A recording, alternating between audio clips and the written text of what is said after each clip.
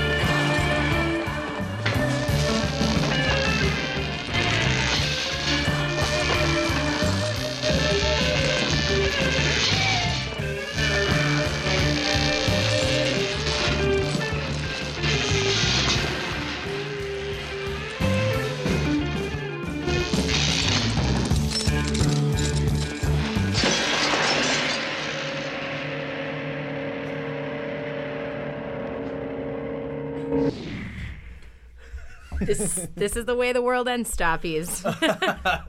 Oh, that's so ridiculous. Not with a bang, but with a woman named Strawberry Fields electrocuting Steven Tyler, who was choking out Peter Frampton. And then herself falling to her death for no reason. No reason at all. Just tripping onto his dead body. Aren't we all, Stoppies? Aren't we all? We don't get to explore this era that much, you know, the late 70s, early 80s. And it's a shame because, like, that is a period of time where everything that happened in culture was solely the result of everyone in power being on way too much cocaine. So speaking of just how much cocaine was involved in the creation of the late 70s and specifically of this album and this movie, which, by the way, is the Sgt. Pepper's Lonely Hearts Club Band movie soundtrack. Yes. Which... It's a lot of words. It's a lot of words. It's a lot of minutes. It's a lot of minutes. It is. It's an entire movie-length album. Double album. Unbelievably so. Because the movie itself does not have dialogue. Nope. This doubles not only as the film soundtrack, but it's like the physical soundtrack, like the sound wave that is printed onto the film. With George Burns' narration removed, who somehow has been dead for like his whole career. Like, I don't know.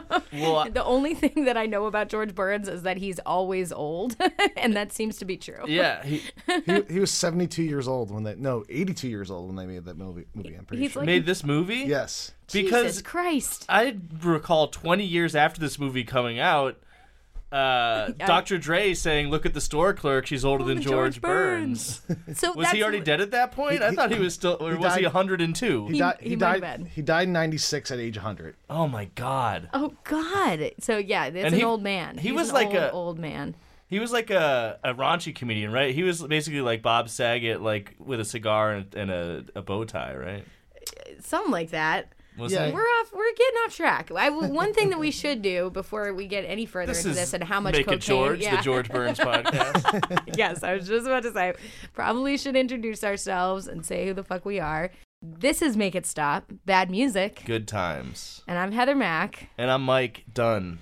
And we, as we mentioned, are going to be talking about this fucking late 70s cocaine nightmare. This whole process, this whole movie, the whole existence of it is so confounding, and we're going to talk a lot about it. But basically the gist of it is that for some reason, for cocaine, because of cocaine reasons, people thought that it was a good idea to create a fake musical.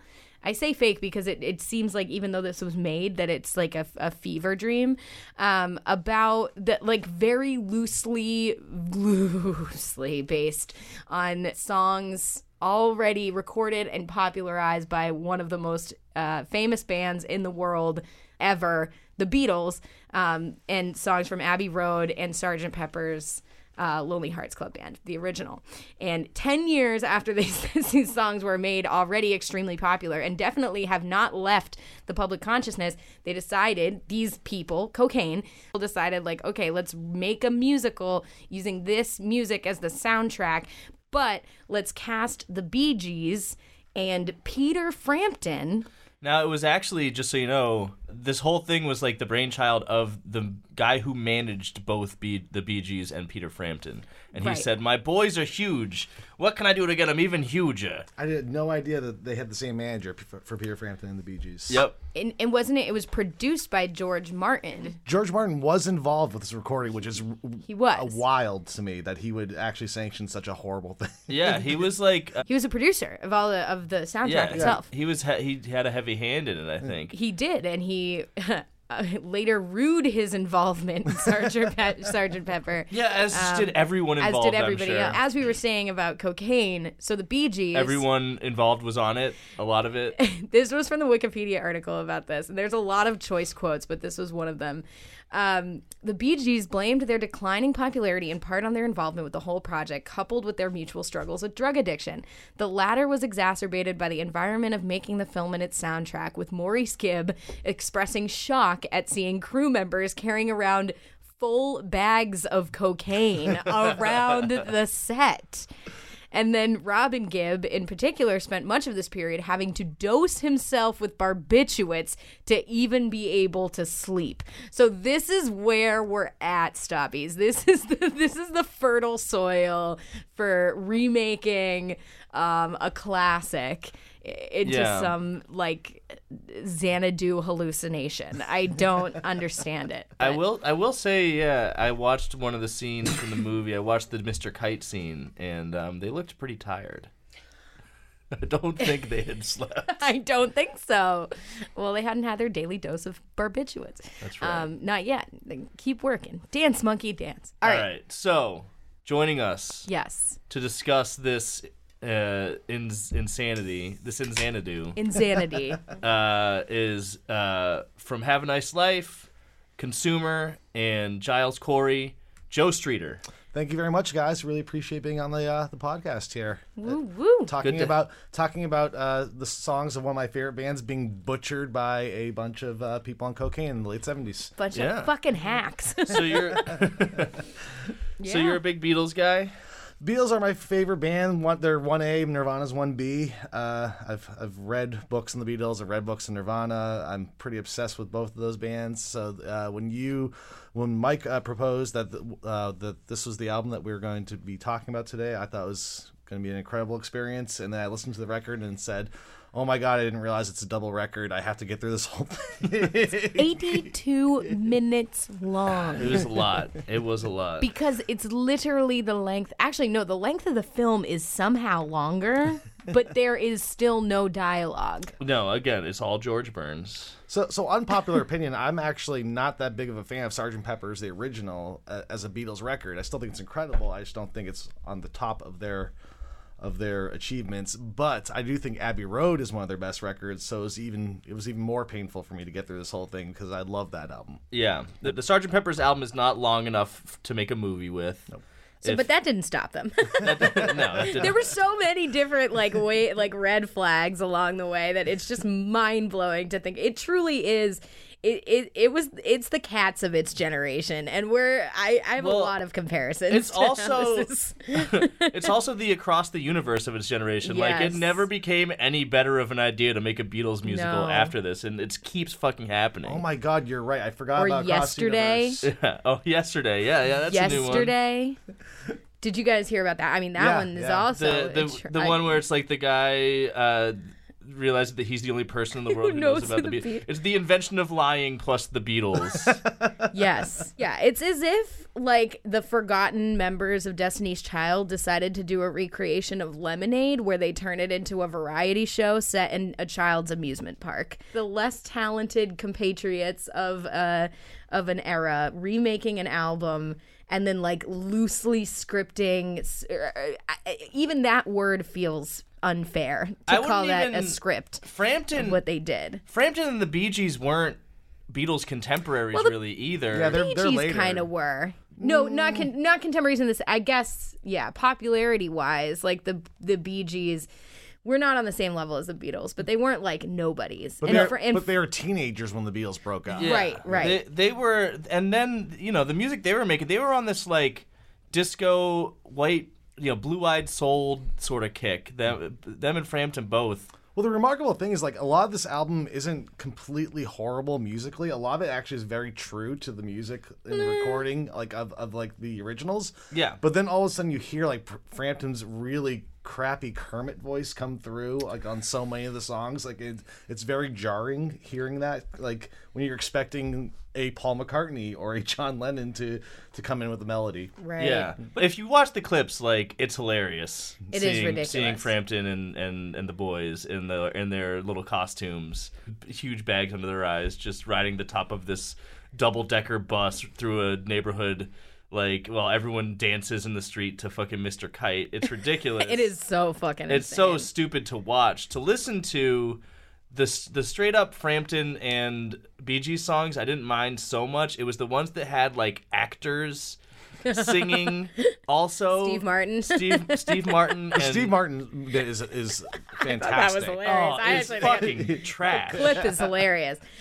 Well, this is interesting. So it sounds like we have some opinions. I personally think fucking it all starts and ends with Frampton for me, because that's really the big issue. I think I might of be a this whole- Frampton convert now. I might like No, Frampton. that's enough. That's enough. I already like the Bee Gees. The only reason that Peter Frampton gets chosen to be the centerpiece of this whole project. He's a cutie. I guess, yeah. He's a cutie. Was this like a year after Alive came out?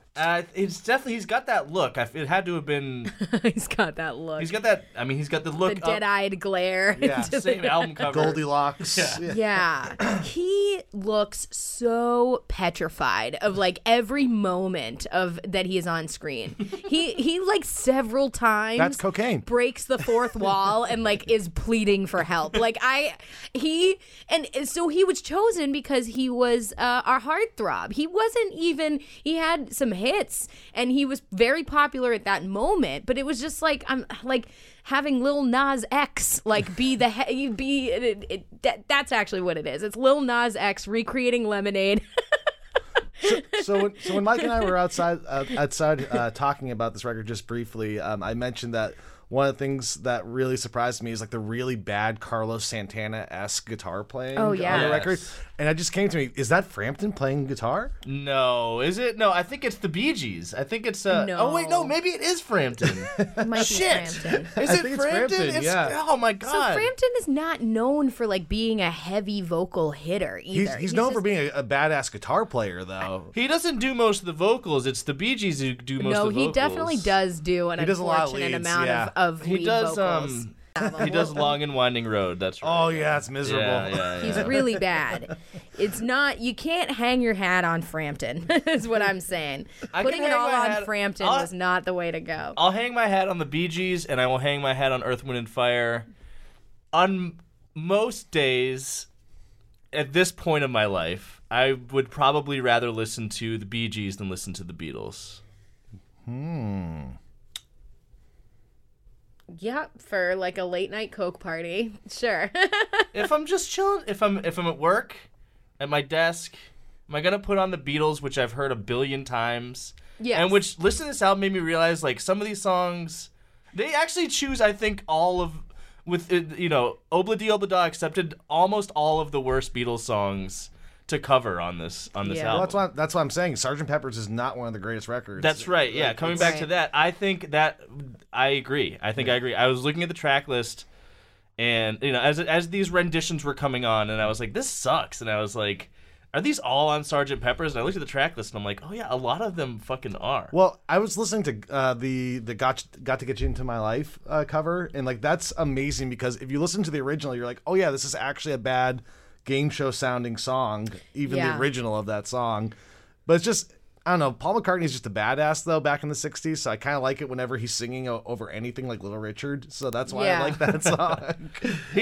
Most of the music is not so terrible. Most of the, it's not necessarily the worst. And but you cannot divorce the music from its context of this really atrocious movie, which both you and I, Mike, did watch some clips of, and are truly absurd. The one that we opened the show with is literally Steven Tyler choking out Peter Frampton on this like lucite like platform and Joe Perry's just like, what the fuck did I get myself into? Like, what? Mind you, this is 1970s Steven Tyler, so he has no memory of this happening. Oh,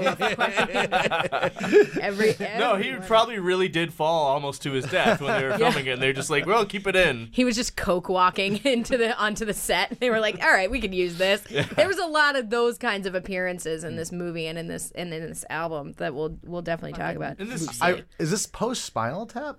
No, it's like 2 years before. Oh, okay. Yeah. I feel like this is largely responsible for Spinal Tap, yeah, perhaps. for sure. Oh, that's where I was going to tie in. That'd be hilarious if this came out after Spinal Tap. Yeah, no way. This is the They source didn't learn material.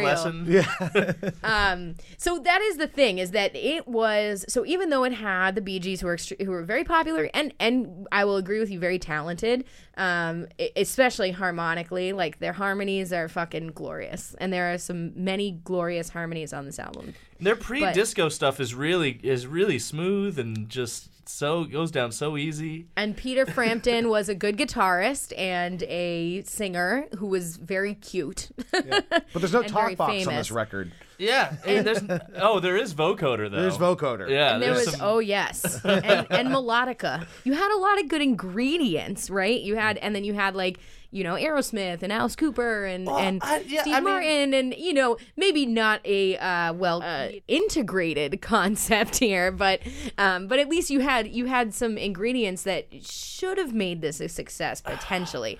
And so that was the fascinating thing, was the reaction from the people, which was overwhelmingly negative. I feel like if you look at this on paper prior to listening to it, it's exactly what you think you're gonna get. Yeah. So at like project conception, they should have known what this is gonna be like. I think they nailed it. And it's so bad. Yeah. Well, okay. I guess what I meant by that is that originally when the soundtrack came out, people did buy it. It was number 5 on the charts, and it stayed there for multiple weeks. It was popular, but it was also the first album to go reverse platinum. This was a concept that I read. Oh, so more units were returned? So as soon as the movie came out, yes, exactly that. As soon as the movie came out and it became clear that this was not good and people really recognized, not cool, which, yes, maybe they should have recognized that it was going to be bad, but they did buy the soundtrack and they were like, well, that's fine. And then the movie comes out and the reaction was swift and brutal. So the company that put out, or the record company that put out the album, they invested $12 million into the soundtrack. Jesus Christ. And Jesus. So that's so much money in today's money. It is so much money. The Black Album cost $1 million in that. Yes. Jesus Christ. So that is what makes it such a hilarious failure. It was considered return platinum. With over 4 million copies of it taken off store shelves and shipped back to distributors, and hundreds of thousands of copies of the album ended up being destroyed by RSO. So this is like the Atari ET game. Yeah. It's another Atari ET and a long line of Atari ETs on this show. Of music. It's in that landfill down in Arizona. Yeah. This was never a good idea. This was a bunch of men in a room on cocaine who had way too much money to spend and Coke decided Dreams? on this particular Coke Dream. Does Coke anyone Dreams know, the musical. Does anyone know what the Beatles' involvement were in sanctioning this or allowing this? So obviously they allowed for the licensing, because originally it was a Broadway play, or an off-Broadway play. I'm sure off-Broadway play. So it started out as, and they sold the rights.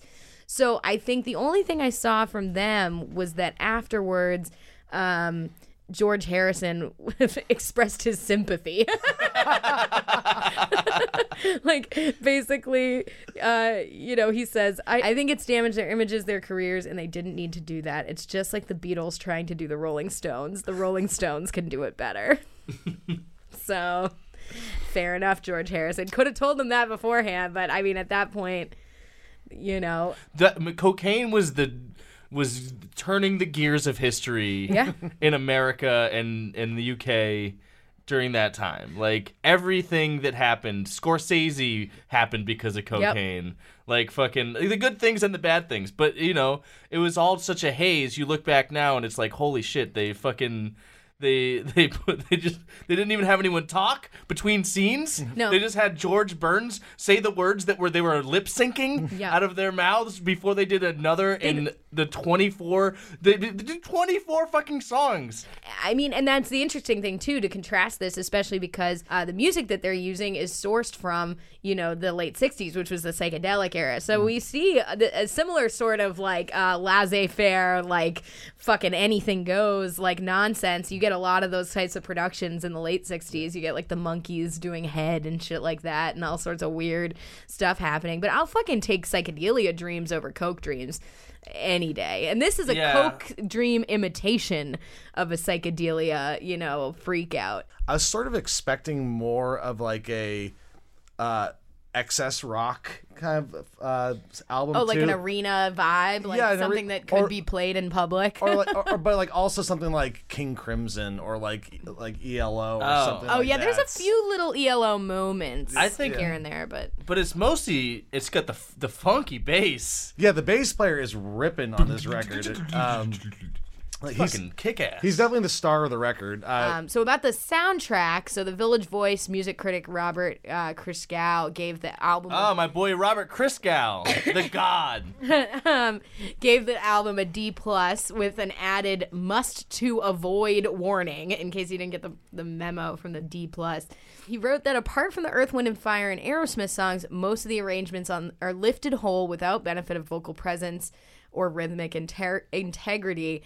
Dave Marsh in the Rolling Stone record guides called the soundtrack an utter travesty and easily the worst album of any notoriety in this book. And Marsh later said 2 million people bought this album, which proves that P.T. Barnum was right and that euthanasia may have untapped possibilities. So that's where we're at right now, guys. Well, let me throw one last hot take on the pile here in response to that and say, like, through the lens of being the host of Make It Stop, listening to bad music in the year of our Lord 2020, the boomers, I think, are maybe clutching too many pearls. Yeah, too big a deal out of this fucking shit. They didn't have any idea how bad music could get in 1978. They didn't. This is a D+ album. This is a fucking 1 star.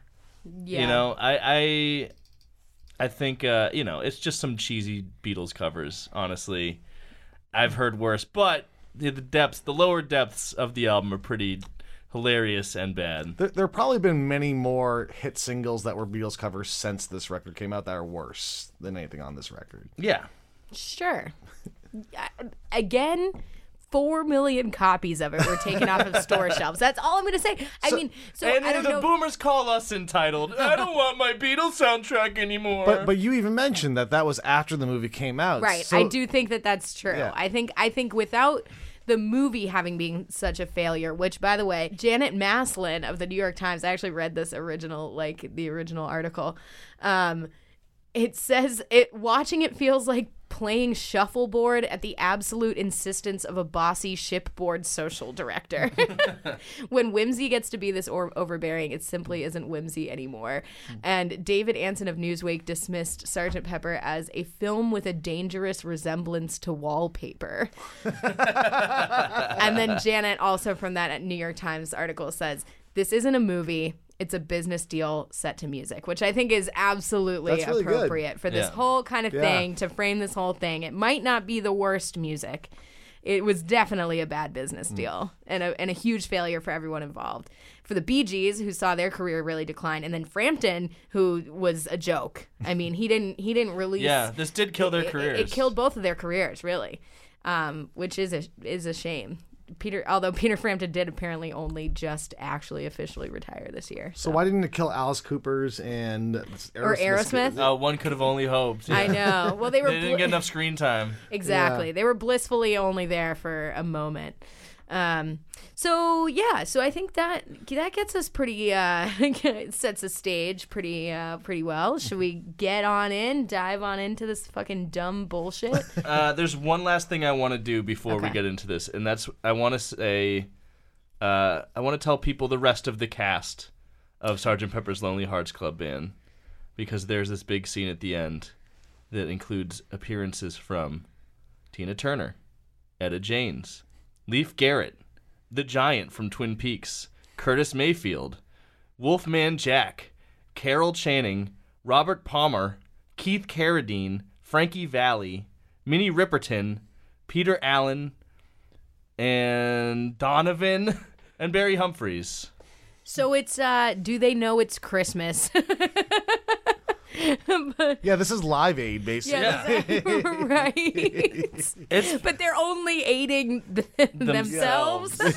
They're only hurting themselves, Really, honestly. It's true. All right, so let's go ahead and get on into this. There are way too many songs on this album. We're definitely going to go 2 at a time, maybe 3 at a time. We'll see. The first one here is Bee Gees with Peter Frampton. It's Sgt. Pepper's With a little help from my friends. with a little help from my friends, and it's the first of at least 3 times that they play the Sgt. Pepper's song. So that happens twice on the original Sgt. Pepper's album too. There is a reprise on that. But there's a reprise of the reprise on this one. Yeah. They got to one-up the original Beatles. They got to stretch it out somehow, I guess. I don't know. They got to make this a movie. This is by far one of the better songs on the record, in my opinion. Yeah, which is not saying much. I mean, it's kind of like a less stellar version than the original, but it's pretty true to it. To give them a little taste of what else we're working with, should we also play Here Comes the Sun by Sandy Farina? Sandy that one's Farina, miserable. Yeah, let's do both. We'll definitely do those two. So let's give it a whirl. Here we go.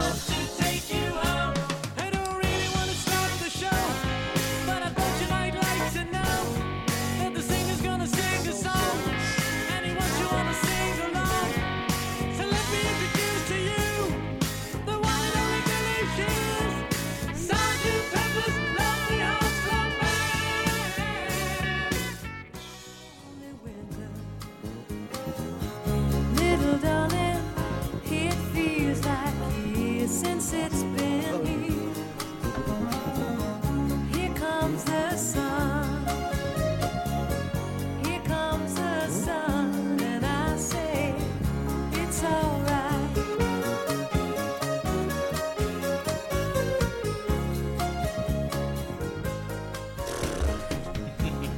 Jaco Pastorius on that bass there. Jaco. Is that Jaco? No. It could have been. But yeah, he's really going... I don't think that's one of the Bee Gees, is it? No, It can't it's be. definitely not. They have a lot of session musicians. Don't worry. Filling this whole thing out. Well, bass aside, that song is terrible. Sandy Farina, I want to... Who is Sandy Farina? So I looked her up. No one. No one. No one, right? Her Nobody. Wikipedia page says she's most well known for this movie. It ruined this movie. Ruined a lot of lives. The other one, the one that plays, I think, Lucy. She doesn't even get a Wikipedia article. So that one was really sad. She looked like Apollonia. She was so underutilized. She could have been Apollonia. But this version of Here Comes the Sun, this is my second most hated song on this record. Yeah. This is almost the bottom of the barrel. We'll get to my most hated one later. You know what's funny? Her Wikipedia page, Sandy Farina, it says that she does voiceovers for commercials now. And I think that I remember her voice because I think she did Loving You. Oh, really? Is easy 'cause you're beautiful. For the commercial when Burger King introduced their breakfast. God. I literally said that this sounds like a freshly dead Carole King singing a song at her own funeral. Like the corpse of Carole King. At the blandest continental breakfast buffet rendition of Here Comes the Sun that I could ever imagine. It's not all her fault though. That bossa nova beat is like miserable. Like I can't believe George Harrison didn't freak out about this. Yeah, there's a lot of weird decisions with the drums on this album. The first song, he's just really pounding at them. Like I feel like the first song, the Sgt. Pepper's, is like a competent drummer, like trying to emulate, Ringo's Smash 'Em Up style, but just going a little too hard, just a little too good to be able to play that way. Yeah, I really think that the first song is really just a bad Xerox copy of the original. It's not like It's like the Teal album. yeah. Did we listen to the Frampton part though? I think I need to go back and It is do the with a little help from my friends. That part, Yeah. it's pretty. Let's just do a quick little recap of that part. I need somebody to love. Could it be? That's fine. Okay, the harmonies are good. Yeah, and then wait. I just want somebody to love. Would you believe in a All right. Okay. Hold on. with a little help from my friends? Yeah, I guess. Yeah. All right, yeah, I see what you're saying about Frampton. Frampton. It's really soulless. That wasn't even a. What is the? Those are the weakest ad libs I've ever heard, dude. Those are like, it's so flat and embarrassing. Just like his fucking acting skills, which, by the way, are unbelievably bad. Like, it is so clear that this person, I believe one of the reviews said... He doesn't come alive on the big screen. Paul Nelson in that Rolling Stone article said that Frampton had absolutely no future in Hollywood, which turned out to be correct. He's really bad. He does not, he can't act. He just stands there. He exists. He doesn't emote. He, like, maybe every once in a while. He has like kind of like a nervous look on his face. Yeah, like, exactly. kind of like Terrified. He's like I'm like a plastered on smile. It's an I'm a celebrity, get me out of here scenario. Just the level of hubris that like cloaked the creation of this album and the hype and the movie, like the hype leading up to it, where Robin Gibb of the Bee Gees leading up to this shit said, there is no such thing as the Beatles now. They don't exist as a band and never performed Sgt. Pepper live in any case. When ours comes out, it will be in effect as if theirs never existed. That is Holy an shit. actual quote from Robin Gibb, who, That let me fucking remind you, owns. was being like fucking like resuscitated every day with cocaine and like exterminated with barbiturates. Also, there's a level of shittiness in that comment too. Completely.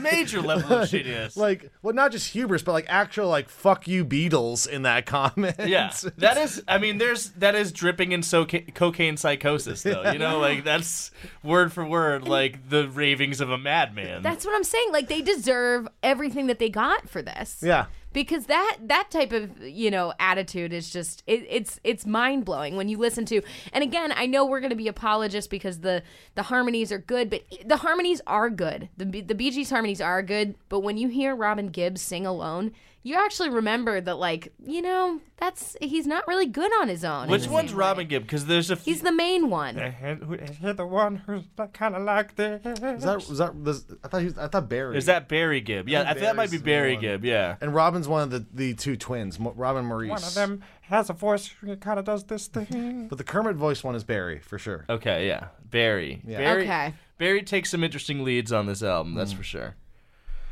Let's move on to the next two songs, shall Yeah, we? let's do that. Should we do Getting Better by the Bee Gees and Peter Frampton, and then Lucy in the Sky with Diamonds by Diane Steinberg and Stargard.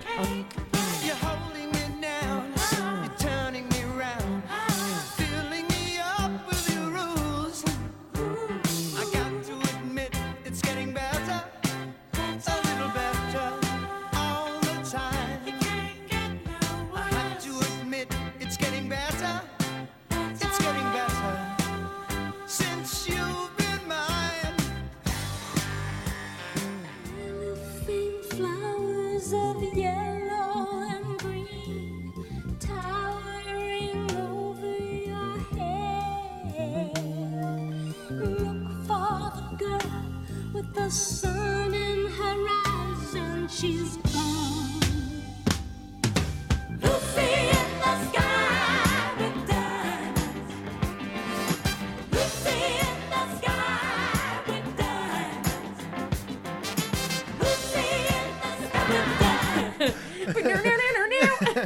That's that Disney cruise feeling. The bass was still fucking going hard. On Yeah. On all the worst songs, at the very least, if you just listen to the bass, like you're gonna have a good time. It's so weird how you can just scrub, like making that song, how they managed to scrub any psychedelia or like counterculture out of it entirely. It became a Toyota commercial. Yeah. I wrote it. What's left is an all-white Midwestern high school rendition of A Raisin in the Sun. like Guys, isn't the original kind of lame, like on its own? No, it's good, man. Yeah, It's what are you good. talking about? It's really, it's like weird, production- spooky, and like It was it's- fucking groundbreaking for Yeah. its time. Newspaper taxis appear on the shore. It was a fucking acid trip. It's dumb. So is Yeah. this Is that yellow what happens on an acid submarine. trip? You see newspaper taxis? No, you just talk bullshit. You though. talk bullshit. That version of It's Getting Better is not the worst version of It's Getting Better I've No. ever heard. It's soulless. Again, vocal is like there's Yeah. no soul in it whatsoever. Yeah. The recording's actually pretty excellent, and like it does swirly stuff in the headphones, and like I think it's really cool. But that Lucy in the Sky with Diamonds is miserable. It's Horrible. really bad. It is maybe better than really the Flaming bad. Lips version. I guess. I'd say because I think when the chorus hits, at least, and the girl group comes in, it's got horns like Yeah. it's a little bit of soul in the chorus. It's Bruno's soul. There's no real soul. Yeah, well, it's the part of the Bruno album where the Supremes come Yes, in. that's you know, true. That's true. or, The Temptations. The Temptations, rather, not the Yeah. Supremes.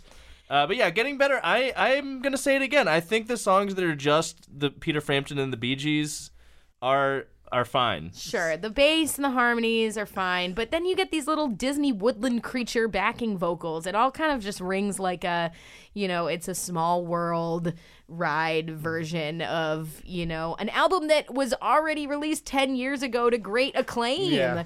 that nobody wanted. It's very fucking rinky-dink. So yeah, the best you could say about that song is it doesn't like super take away from its legacy necessarily. I'm gonna be the audio nerd here for 1 second. Like, I really think a big part of what they were trying to do with this album, and this is just conjecture on my part, but Yeah. is that when the Beatles recorded most of their records, they did almost all of them are on 3 or 4 track machines, with the exception of Abbey Road, which was done on an 8-track machine. So it's a lot of bouncing things, and nowadays we listen to those recordings, we think, wow, those are brilliant recordings, especially with like the limited technology they had at the time.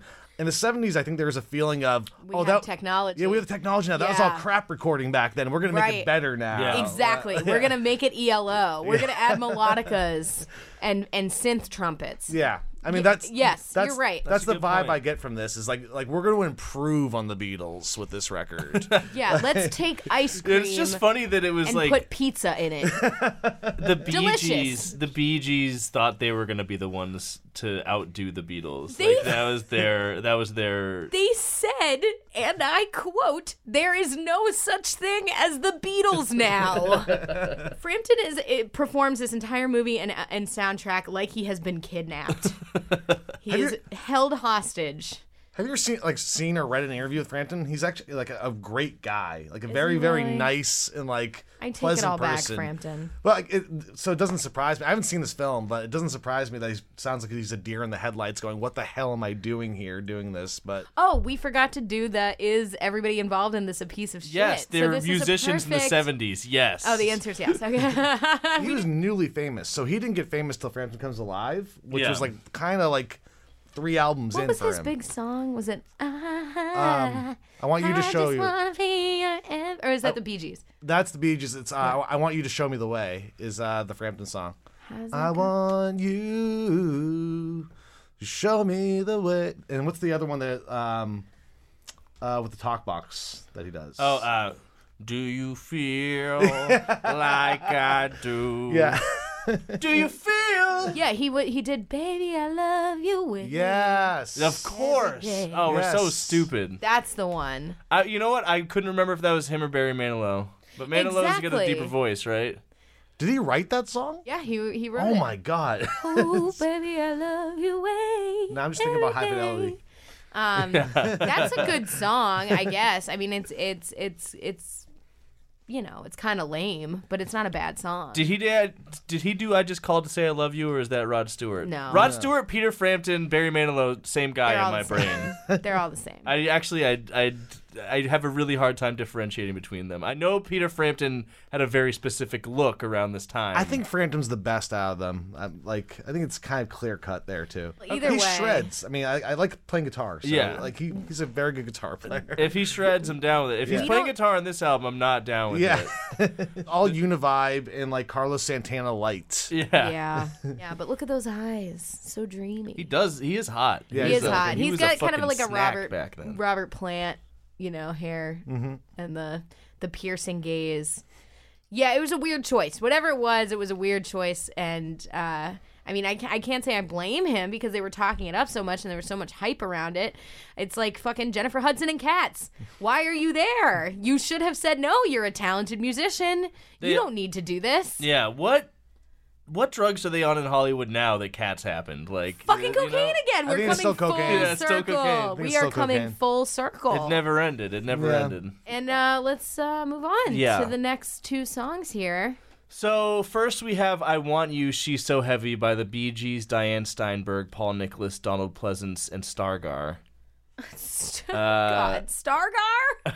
Stargar? Yeah, I don't know. And then we have "Good Morning, Good Morning" by Paul Nicholas, Peter Frampton, and the Bee Gees. Want you so badly. I want you. I want you so bad. It's driving me mad. It's driving me mad.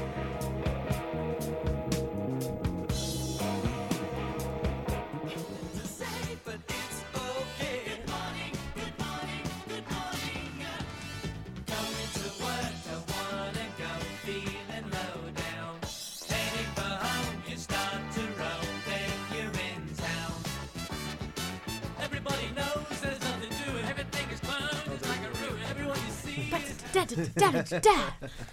So "I Want You, She's So Heavy" is my favorite Beatles song, and all I can really say is, look at how they massacred my boy. Dude, what is happening with that? That is the cartoon villain overdub. Who was doing that? It should have been Vincent Price, but it wasn't. Yeah. Was it George Burns? No, it's the guy. It's Mr. Mustard. It's Oh, that guy. "Good Morning, Good Morning." I think is bottom 3 Beatles song of their total Yeah. catalog. Yeah. And this might actually be the one case where they did improve upon the Beatles. Yeah, it's Yeah, kinda, it was good. Yeah, it's already kind of a lame song, but like it has like cool twists and turns in the timing, so they really like turned it into a prog rock pop song. Yeah. Yes. Yeah, because it's got Yeah. the weird time signature. Kind of Mr. Blue switches. Sky. I mean, they kind of yeah, and that's one of the songs where the cocaine energy is actually kind of appreciated. Yeah, the cocaine energy was sort of already there in the original of this song. Yeah. so- Yeah. Yeah. But I think also both versions, Beatles and Frampton, fucking are both bad. Yeah, it's funny. It's in the movie. It's set to a kind of like promo ramp up montage, which like culminates in them getting mobbed outside of a Tower Records by like all of these like frantic fans. You really did the shit out of this research. Didn't I you? did a little bit. I honestly just a little bit. This was the first This was the first song on the album that I was like, okay, I want to see how was this mapped onto the story? Because like, let me emphasize to you, I only did this for a few of these songs because there's no connection. There's literally no connection between Good Morning, and them getting mobbed outside of a Tower Records by like fake fans who are very unconvincing. Yeah, did they basically is there a script to this movie, or did they just like have like There's a plot synopsis. index cards of the songs that they Yes. got the rights to, and they're trying to connect them to like, how can we turn this into a narrative? You know? Both and precisely that. I mean, they have. There's a story about a mustard. Do we know anything about? Did you figure out the story? Did anyone figure out the story? No, I was just listening to the abomination of the recordings of the songs. I think they got signed. So I think What an underachiever, so- Joe. So Get basically, with it. Peter Frampton, so Sgt. Pepper was a real guy, and he had a band, and they were very popular during World War I, performing for the troops. Well, it's important to note that even the original Sgt. Pepper's, they were trying to make it like a concept storyline Right. album, and they abandoned it So mid-album, yeah, right? The Bee Gees and Frampton trying to pick up where the Beatles left off. Yeah, and and they actually were- put the story together. And they were like, surely if we just add in all of Abbey Road and some of Let It Be as well, like that'll turn into a story. They didn't have enough songs, the Beatles, to make it work, and they didn't have our genius. So Frampton is Sgt. Pepper's grandson, and he gets a band together with the Henderson brothers, I think they're called. That's the Bee Gees characters. Yes. And they get signed to this record deal with a shady record company. Yes. And I think they get exploited by the record company, plying them with drugs and alcohol, begging them to forcing them to. There's a scene where they're drinking out Yeah. of these huge, gigantic snifters of wine, and Aerosmith is this bad band called like the Villain Band or something. They're literally called the Future Villain Band. This is so stupid, dude. There's a villain named Mr. Mustard, which is what we were talking about before, and they have a computer and robot equipped van. The whole album, and the movie in particular, is just a series of people introducing themselves, which is all that Cats is. Everybody, it's just a cat introducing themselves through a fucking 10 to 15 minute long stupid fucking song and dance routine, and then they disappear, and then nothing happens until the very end, and then they send a cat off into the sun. And in this, the sending a cat off into the sun is fucking Steven Tyler choking out Peter Frampton and then becoming electrocuted while the groupie girlfriend comes back to life somehow. Well, also in the end, Sgt. Pepper comes back to life, but he's black, and What? Wait. And? he's played by Billy Preston. Peter Frampton's grandfather apparently is Billy Preston. He comes back to life, and then he brings Strawberry Fields back to life. Billy, Peter Frampton, attempts suicide by jumping from a rooftop. Before he can hit the ground, in a form of a Deus Ex Machina, the magical weather vane on top of City Hall comes to life as Sgt. Pepper, aka Billy Preston. Wielding magical lightning bolts, Pepper catches Billy, and Pepper dances through the town square, transforming Mustard and the Brute into a bishop and monk.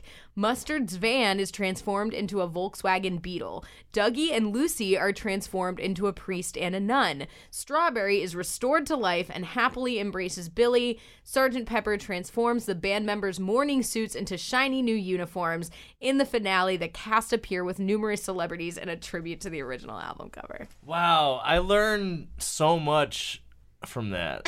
What a lesson to be imparted by a film. Is the implication that he killed himself and this is his death dream? Yes, I it's was a about to fucking say! Jacob's Ladder scenario. Yeah, because where did he go in the first place? And then he was reborn through a weather vane? Damn, Dude, that's some wild ass shit. That's deeper than anybody involved in the making of this film ever thought about any of this. wow. Should we take a break to just I think process so. that? I think that sounds like a great idea. All right. Let's take a nice long break, and we'll be back, Stoppies. Hello, Pantheon Podcast listeners. Christian Swain here to tell you more about my experience with Raycon earbuds.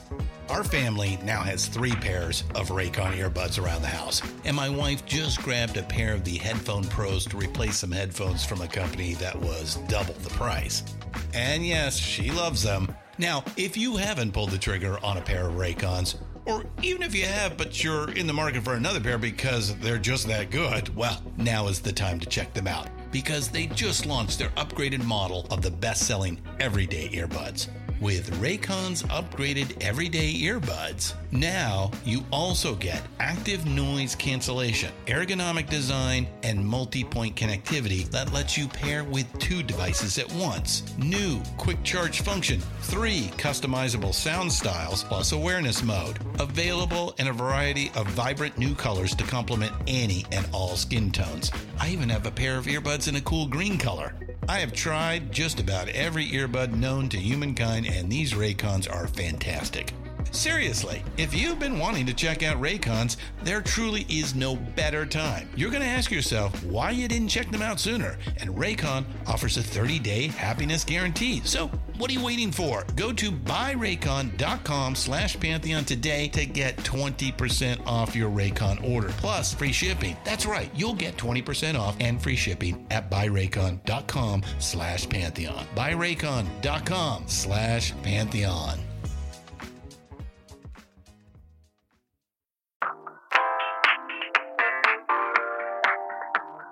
All right, and we are back. And are we ready to jump on into She's the next Leaving two Home. songs? Yeah. We have a bunch. Should we do 3? I honestly We have so probably- many to get through. Yeah, I think we can jump on into 3 songs at Yeah. a time.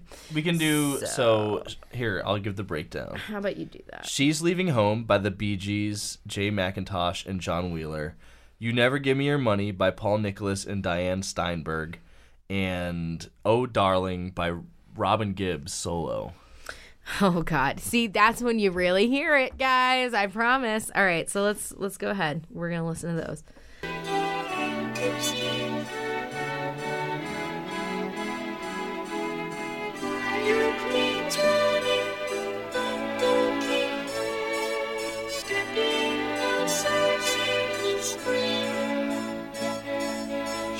We gave her most of our lives. I never give you my number. I only give you my situation. And in the middle of investigation, I break down. Out of college, money spent, see no future. Well, you know, I nearly broke down and cried when you told me you didn't need me anymore.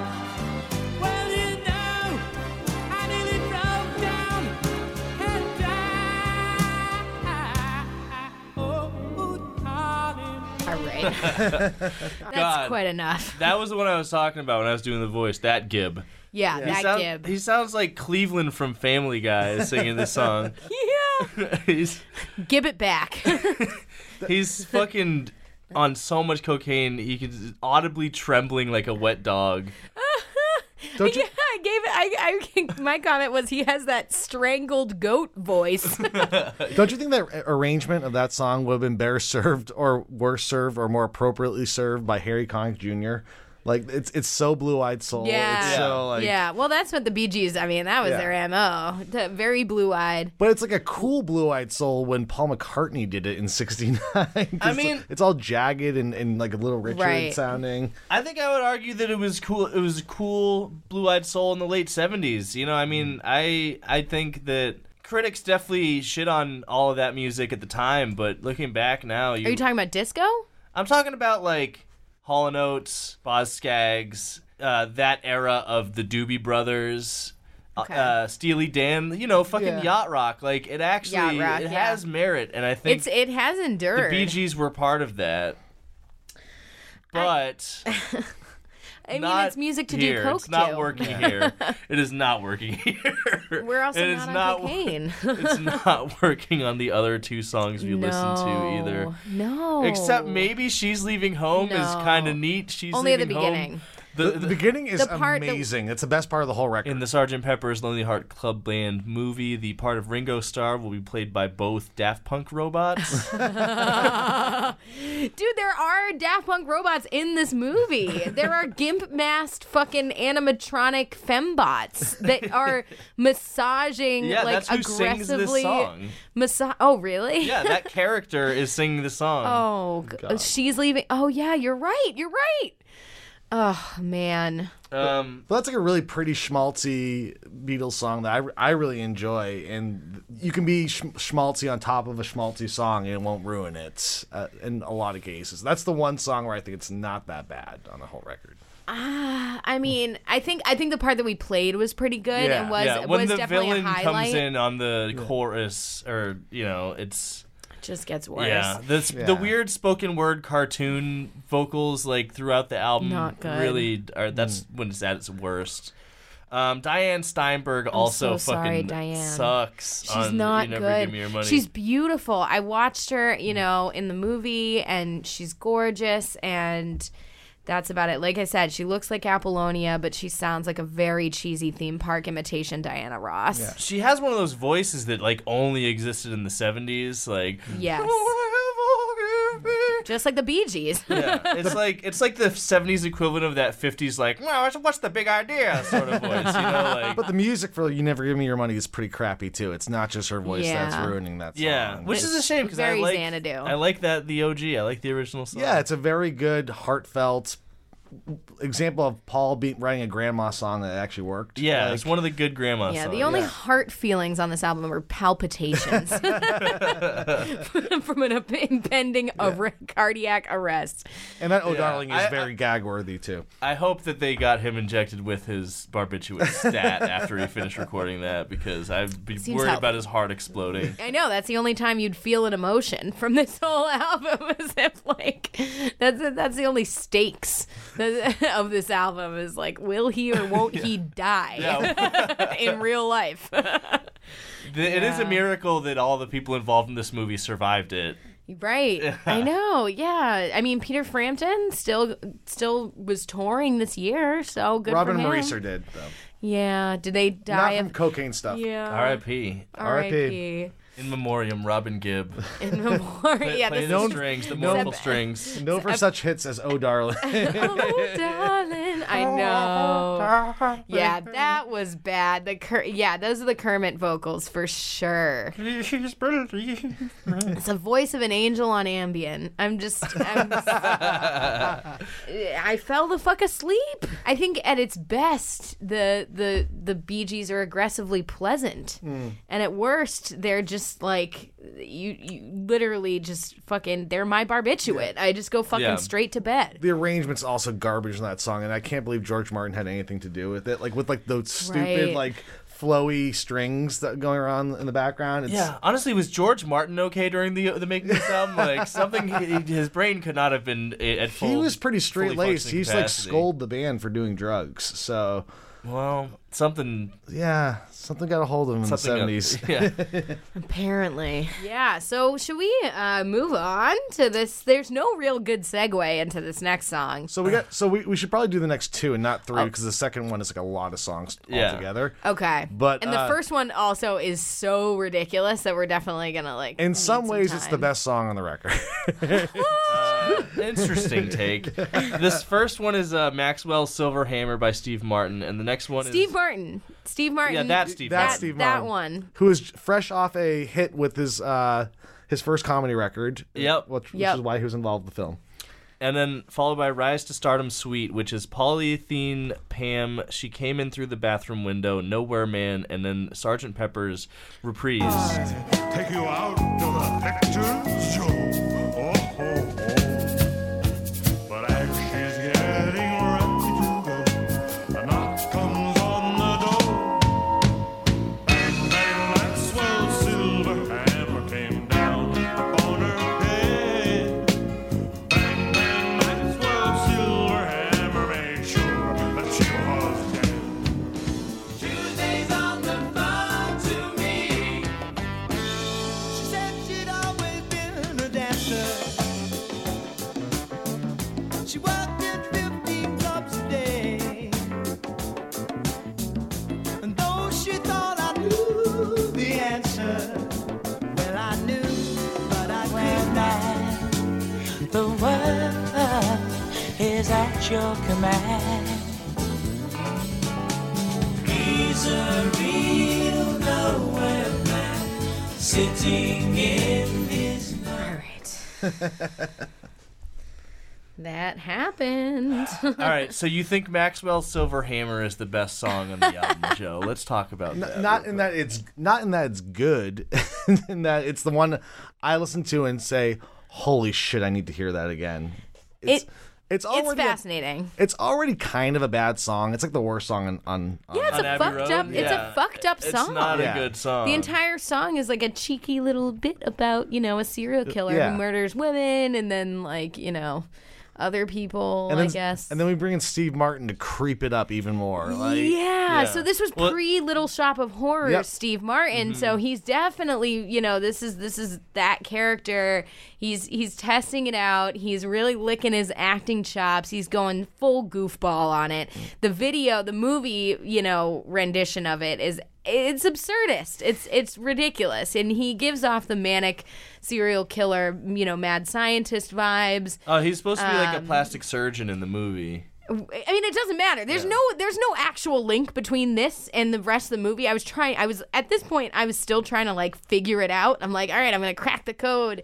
I'm like, what? Okay, why does this music happen? Why does this story happen? Why is Steve Martin here? Yeah, what's the story being told by the Beatles songs being put in this particular order? Which the only explanation you could even begin to give to this is that apparently the evil serial killer Steve Martin has a secret magical coronet horn, because that's the other part of the plot that we forgot. Oh, whatever, that's right. that Someone he stole steals the musical the instruments. The ones they're holding on the cover of the album. So the dumb gang has to get back this magical coronet for fake reasons, and who cares? That's why this exists.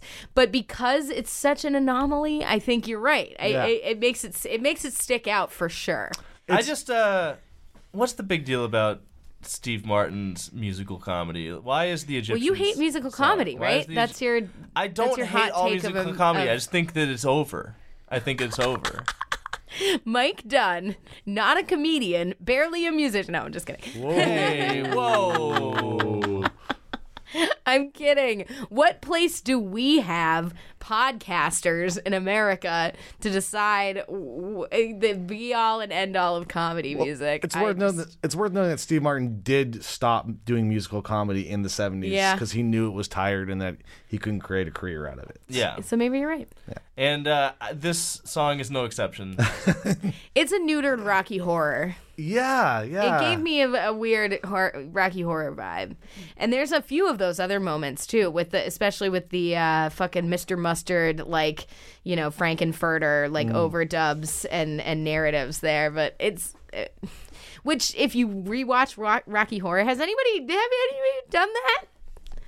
Rewatched Rocky Horror? I've seen it in the last 5 years, yeah. Did you make it all the way through? No. No, exactly. That's exactly the point. I fell asleep like clockwork. I think it was 10 at night. I wasn't even tired. It was just that's the end. Yeah, it's not good. It's not really great, It's iconic, but it's not great. And I think that describes the song. Yeah. Iconic, but not great. It's also fascinating, this song. Very interesting. Yeah. It's that 70s weird... This is the bless your heart of songs. It's not ha-ha funny, though, guys. I don't know. I ain't laughing. I liked the Rise to Stardom suite. I actually thought it was pretty good. So Polythene Pam and She Came Through the Bathroom Window are already sort of pre-70s coked out songs anyway. Yeah, they already had a little funk to them. Yeah. We didn't play it, but the beginning of Nowhere Man is the funniest thing on this record in terms of musical arrangement, because Nowhere Man starts with an a cappella vocal, and they change the melody on this version. Yeah, they do. That is weird. Yeah. It's the only thing happening in that song, so you should probably stay true to the melody, but they changed it. No, they thought they could do better, cooler harmonies. Yeah. Well, the Beatles don't exist anymore, guys, remember? And we didn't get to... They had to put their stamp on it. We didn't listen to the first Sgt. Pepper reprise, but it's fucking badass. It's game show, lots of horns. I think it's awesome. It's already supposed to be a cheesy song anyways. It's a reprise on the record. So, they really just went 100% cheese on it. I don't want to sound like a broken record, but that's another one that's just the Bee Gees and Frampton full band. Right. And I think those songs are pretty good. Yeah, I mean, it's good in the sense that it's a dumb, pointless jerk-off that sounds good. Yes. And it's music to clean your house to on too much Adderall. You're not thinking about it, and you're kind of tuned out. But it's not it's not atrocious. It's fine. It's fine. It's fine. But the Robin Gibbs prepubescent, unconvincing front-manning it just doesn't quite carry it, and neither does Frampton. Yeah. Nobody can kind of like rise above the din here. It makes me kind of angry again, because it's like you're taking source material that was much better, and you're not only not adding anything to it, but you're kind of like actively detracting. They're adding like robot vocals. And Oh yeah, okay. Well, that's fine. Some of the funkiest bass I ever heard on any Beatles tracks. Still burning. He is really good on this. Yeah. You know what else they add to this album? Thank God. There's a little bit of fucking soul on this next song, which I have only labeled in my notes as Earth, Wind, and Fire, because I don't care what the name of the song is, because it's Got to Get You Into My Life. Well, there it is. That's the one. Such a fucking beautiful reprieve from so much bullshit. I love this. This is probably my favorite on the album. So, and it has nothing to do with Peter Frampton or any Gibbs's. All right, well, show the people how this amazing song. All right, listen. Nothing on this album is amazing, but this is a relief, is what it is. So we'll listen to Earth, Wind, and Fire's Got to Get You Into My Life, followed by another Sandy Farina, unfortunately, a.k.a. in the movie Strawberry Fields, and she sings the song Strawberry Fields Forever. And should we keep going into Frankie Howard, When I'm 64? Yeah, sure. All right, so we're going to play all those three. So let's do it.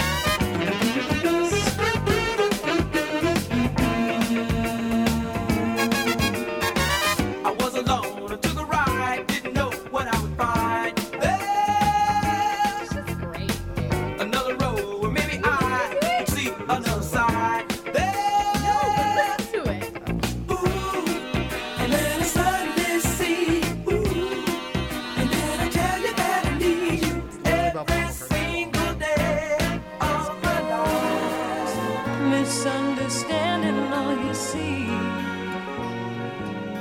It's getting hard to be someone, but it all works out. It doesn't matter much to me. Let me take you down, 'cause I'm going to Strawberry Fields.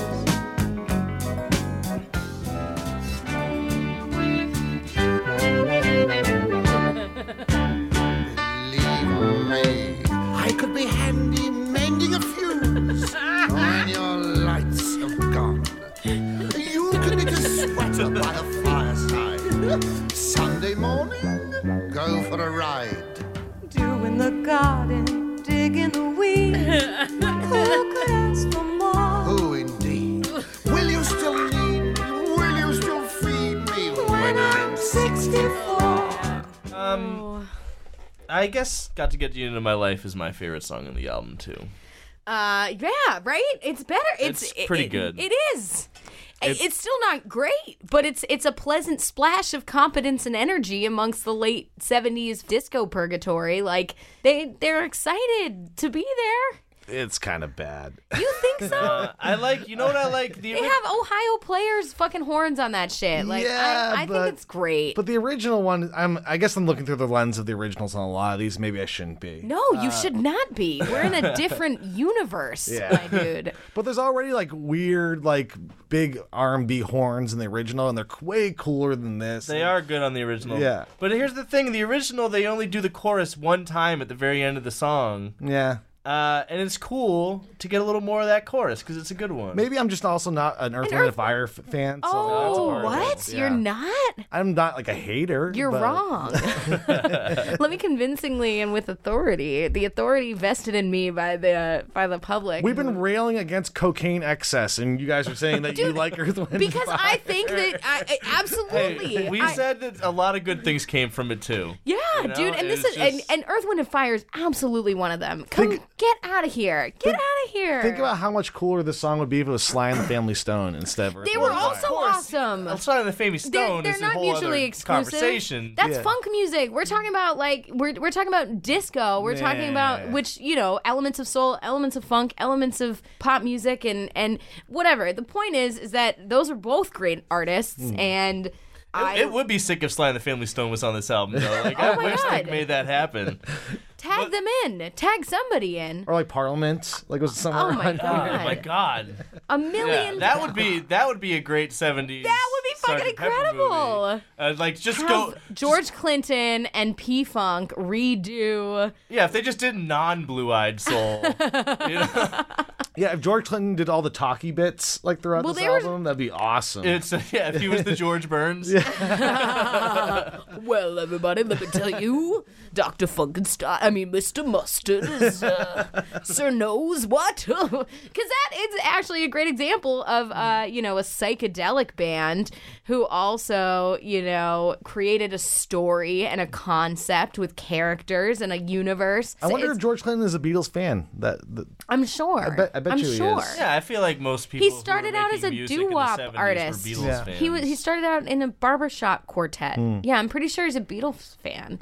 Back to the original point, Earth, Wind and Fire is great. And they don't cancel out P-Funk, who's also they're one of my favorite bands of all time. And I could talk about P-Funk for a long time. The point is that any respite from this doped up doldrums is really nice for me. I think that at least they bring some enthusiasm to this shit, whereas the rest of them, again, the Bee Gees are artificially hyped up with coke, and Frampton is terrified and like begging for his life. You don't This is think Frampton's Hostage album. Yes. you don't think Susan Farina sounded enthused on Strawberry Oh Fields my Forever? God. It's weird. When we just played it back right now, it didn't sound as bad as it did to me earlier. It's still awful, don't get me wrong, but it's. I was hating on it a lot more on earlier listens than that one playback. Because it's fine. Yeah, it's fine. Because I guess it's fine. I think it fucking sucks. By fine. Maybe it's that it's way better than the Here Comes the Sun, Sandy Farina. Yeah, song. but they're both bad. Yeah. Well, also, listening to it made me like Strawberry Fields Forever less. Like I think I'm getting to the point now where like when I first got into the Beatles as like a teenager, I was into the druggy songs like Strawberry Fields and Lucy Scott and all that shit. Well, now, we'd smoke DMT to fucking Strawberry Fields Forever. Remember that? I do. that was sick. I did not smoke DMT with these people. Sorry. But as I get older, I'm just more into like I want to hold your hand and shit. Like I don't know. God. Like All right. Those early records are burners, man. Yeah, they really. It's And Ringo can play. Everyone thinks that Ringo can't play. If you watch like some of those old Ed Sullivan specials, he's like a sick, fast drummer. yeah. I think Like help. Like the best part of Strawberry Fields Forever, though, is the psychedelia, is the like being pulled under into this acid like nightmare, the shift, the key change, the shift, the processing of the vocals. Well, they just slowed it down. They just recorded it super fast. Yeah. Exactly, and the pitch shifting, whatever, everything about that's the best part of that song, and they lose all of that on this version. Yeah. It's They just do. completely flat. It's so fucking pointless, and it's so weird that in the movie, what the song is like set to is the Strawberry Fields character Sandy Farina sobbing while Peter Frampton is like fake dead, lying on a platform, and tiny images of her singing from various like chaise lounges covered in rhinestones spin into his eyes to wake him up and bring him back to life That for some reason. That sounds awesome. that That was- sounds like they're doing the song justice. Chaise lounges and rhinestones and what have you. Well, I mean, they would have you believe that. That was the entire concept of the whole creation of the soundtrack and movie was just like, wouldn't this be cool if? And then when I'm 64, totally like subverts the concept of that song.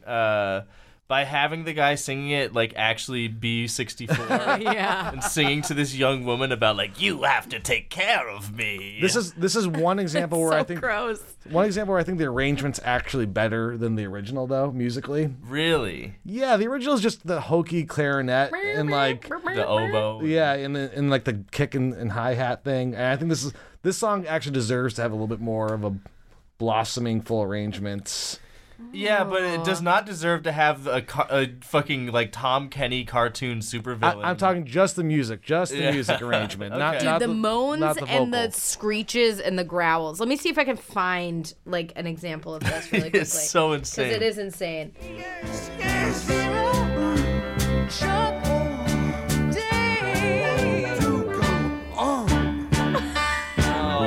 Send me a postcard, drop me a line. Stay to the point of view. Oh yeah, this is a blossoming arrangement. All right, I'm blooming as we speak. It is a pretty. Unfurl me. It's already like a hokey song, Yeah. so like it's Yeah. You know, that's an old Beatles song. Yeah. They Presumably. it way predates the Sgt. Pepper album. really. Yeah, the last show they ever played at the Cavern Club, the power went out and they played that song acoustic. Huh. So like 65 around that time? Cavern Club would have been what? 63. 63. Yeah. Yeah. This is the content you crave, Stoppies. Listen, we need to have something to go off of here because for me that is fucking weird and creepy as hell. Yeah. Like, It's terrible. It's He's horrible. gonna hurt this woman. that might be my least favorite on the. I don't know. I don't like that there are stakes of life and death and drugs and sexual assault in this fucking movie that George Burns is narrating. Who, as we remember, is older than sin itself. Yeah, I don't. It's yucky. It's yucky. Should we do a few more? Yeah, let's go ahead. So this is Mean Mr. Mustard. Yeah. Oh no, you. Oh no. You go ahead. No, you. No, I insist. Hold on. I'm not prepared. All right, yeah. So this is another Frankie Howard classic. So again, this is this guy. I just want to let it be known, just for some, I don't know, that his last name is spelled Howerd. Yeah. Which is like, because he's British, so Howard. I guess like, you know, they pronounce aluminium, so we'll give it to them. But like, it doesn't make sense to me. So he does Mean Mr. Mustard, followed by George Burns. The aforementioned George Burns singing Fixing a Hole.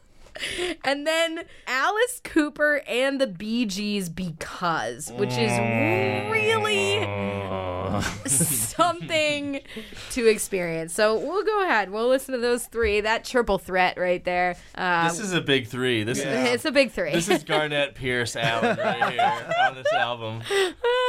All right, let's do it.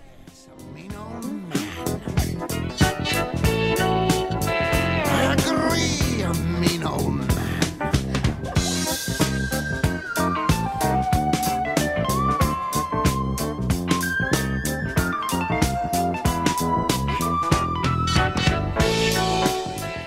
Never win and wonder why they don't get in my door. I'm changing my room in a colorful way, and when my mind is wandering, there I will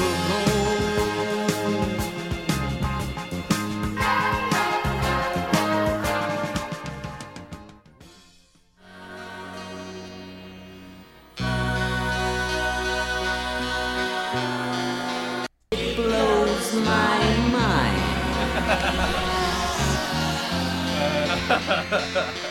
Because the wind is high.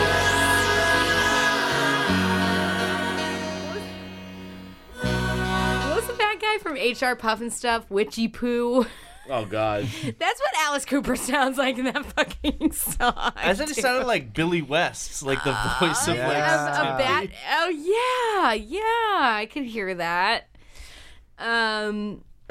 Me, Mr. Mustard, though, I think that's actually my favorite song on the album. So that and Fixing a Hole are like the most 70s-fied songs on the record, right? Yeah. In terms of changing them from their original arrangements. Yeah, Me, Mr. Mustard is a far cry from the original. Yeah. But I like it. I think it's got, like, you slow that down just a little bit, you got yourself a nice vaporwave song. Wow. Which is, as you know, we should remind our Stoppies, an ironic musical genre. So Yeah, but some of it's good music. Yeah. And Mesh is very good. Just saying. Okay. Yeah. Okay? Okay. Blank Banshee, it's good shit. Okay. All right? What were we talking about? I have the hole. no idea. All right, so what's worse, Encore or Because by Alice Cooper? So that's my big fuck you moment listening to this record where I audibly said out loud with nobody around me, fuck you, when I heard that. That's and in part because that's probably my favorite Beatles song on this record. Yeah, that's my second favorite Beatles song in this record. And it starts off strong. You're like, all right, they're not butchering it yet. And then in comes Alice Cooper. What was the point of him behaving that way? It is a significant. One of these things is very much not like the others. You know, this is some square peg, round hole shit. I feel like he's like a cartoon witch, just like holding his nose, going pee. That's what he referenced. I mean, that's what like the vibe that they cultivate in the movie. So the sequence in the movie is fucking crazy. Yeah, have you guys watched it? I saw a part of it. Yeah, dude. He sticks his face in the cake. It's another scene that ends with Alice Cooper with somebody choking out somebody else. So in this case, Alice Cooper is choking the Chris Fleming. It's like BG. Killa season. Every scene ends with someone getting into a physical altercation. Exactly. But he's like a cable access TV technician trying to brainwash the world. For some reason, somehow, that's how this scene operates. He like has all these people with like proto VR fucking glasses on that are like because one of the best love songs ever written is playing in the background. Right. It makes no sense. It makes no sense. He's supposed to be the Sun King. Yeah, dude. Have you seen it? Have you seen it? Should we try? I want to try. I saw a part of it. Let me see if I can find it. But I think that for me is the most like egregious and ridiculous and over the top absurd parts of the whole album for sure. Yeah. Are Alice Cooper and the Bee Gees the original Hollywood vampires? Yes. Yes. As the joke, but also like were the Bee Gees part of that drinking club where they did horrible things above the Rainbow Room? Oh, that's interesting. Maybe. I know Ringo was. Okay. I'm getting some key plot points here. It's so weird, though. We hate love. We hate you. Oh, well, he's got like a Hitler Youth. We got some Hitler Youth. Look at these Aryans. They're all Aryans. It's fucked up, dude. There's a whole room of people doing vaguely Nazi shit with blonde hair. Yep. Shouting, we hate love. We hate joy. We love money. And then they have these they have headphones, and then they watch this. Yo, this is some Tim and Eric shit. This is some Tim and Eric shit. Look at how nuts this is. Oh my god. So his face is just an orb in the center of the room. It's all distorted. There's like gold lame. Oh my god.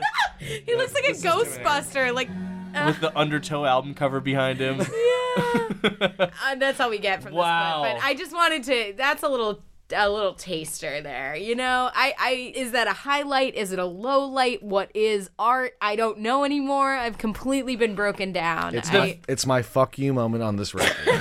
The visual aid does help, but it still sucks real bad. Oh, yeah. It definitely does. But that is astounding. Could we jump back real quick?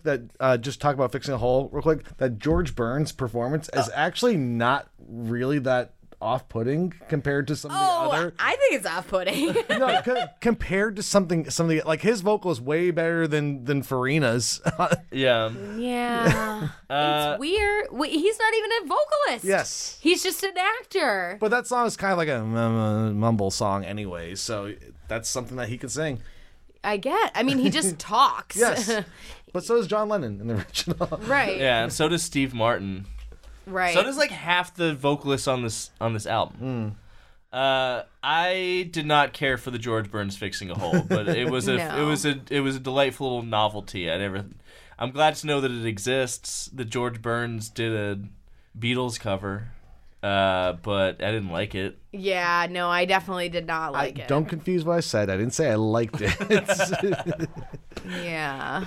I would never accuse you of liking it, Joe. But then because just completely blows it out of the wall, you forgot that you just heard George Burns because it's so bad. Yeah, it's hard to, it's like he's using that song literally to brainwash Nazi youths. Yeah, dude. And it is destroying my brain. It is really fucking ridiculous. And again, it's just such a weird. There's so many like extreme tonal shifts in the movie that are like, okay, now we're choking out Peter Frampton. Now we're choking, we're threatening to kill, Steve Martin is threatening to kill a woman. And now we're stealing a coronet from somebody for some reason. Like, there's so many, just this whiplash between ideas and between emotions that any emotional weight feels completely unearned. Like, there's no reason to, like, have Hitler Youth, fucking, like, gesticulating in pretty clear mimicry of the Aryan nation in a room watching, fucking Alice Cooper in an orb, like, descend into madness. Like, there's nothing in the music, nothing in the, pathetic impersonation of a storyline to lead us there. And so it is mind-blowing that it was made, but you can't, I don't know how to put the pieces back together. My mind is actually literally blown and cascading around me in pieces. And there's still so many songs left. Oh my god. Let's fucking go. There are 7 songs left. There are 7 songs. This is insane. All right, let's fucking do 3 more and then 4 more because I can't continue to do this. Can we do 4 at a time and then 3 at a time, or like, who cares? 4 at the end because the last one is just another reprise. So. Okay, all right. Well, whatever. Yeah, these next 3, I'm gonna tell you, my commentary definitely drops off pretty significantly at this point too. So, all right. So alongside my patience. We got The Death of Strawberry, which is Golden Slumbers and Carry That Weight, and that's by the boys, Peter Frampton and the Bee Gees. The boys. Come Together by Aerosmith, and Being for the Benefit of Mr. Kite, which I think is the Bee Gees and Frampton and George Burns. Yep. Yeah. Okay. Smiles awake you when you rise. Sleep, pretty darling, do not cry. And I will sing a lullaby. Coca-Cola, say I know you, you know me. One thing I can tell you is you got to be free. Come together right now over me. Nights on trampoline. The Hendersons will all be there. Laser, Pablo, Frankie's there. What a scene of men and horses, hoops and guards as lastly through a hogshead of real fire. In this way, Mr. K will challenge the world.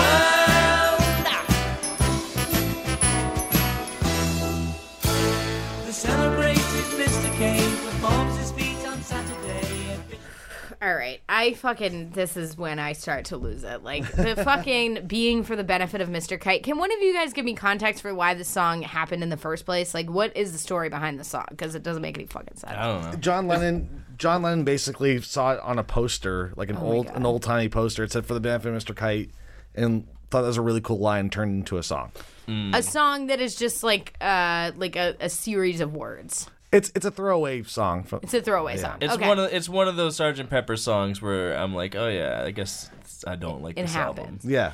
What's interesting is that they're the kind of lyrics that might give a coked up cavalcade of lunatics the idea that they could replicate the stories in a visual way because they're just so simple and direct about like what's happening. Like it doesn't actually matter and there's no like crescendo, but it's just like a Seussian fantasy world where people jump on trampolines and stuff. And I guess I can understand why it might be cool to like think about making an animation of it or something. Or Yeah. no.